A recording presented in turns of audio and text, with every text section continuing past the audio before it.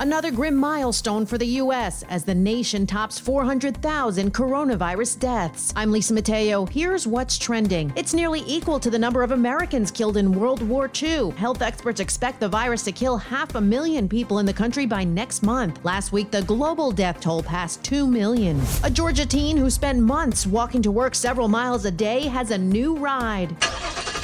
Cobb County High School senior Jaden Sutton took the long trek to make money for a new car after his mom was laid off and totaled hers. A classmate's mom heard the story and started a GoFundMe page. The $4,000 goal turned into $7,000. And one less thing to worry about for kids applying to college. The College Board says they will scrap the optional essay portion of the SAT as well as the exam subject tests. Many schools have already temporarily stopped requiring the test due to the pandemic. The group says it's also working to develop a digital version of the SAT.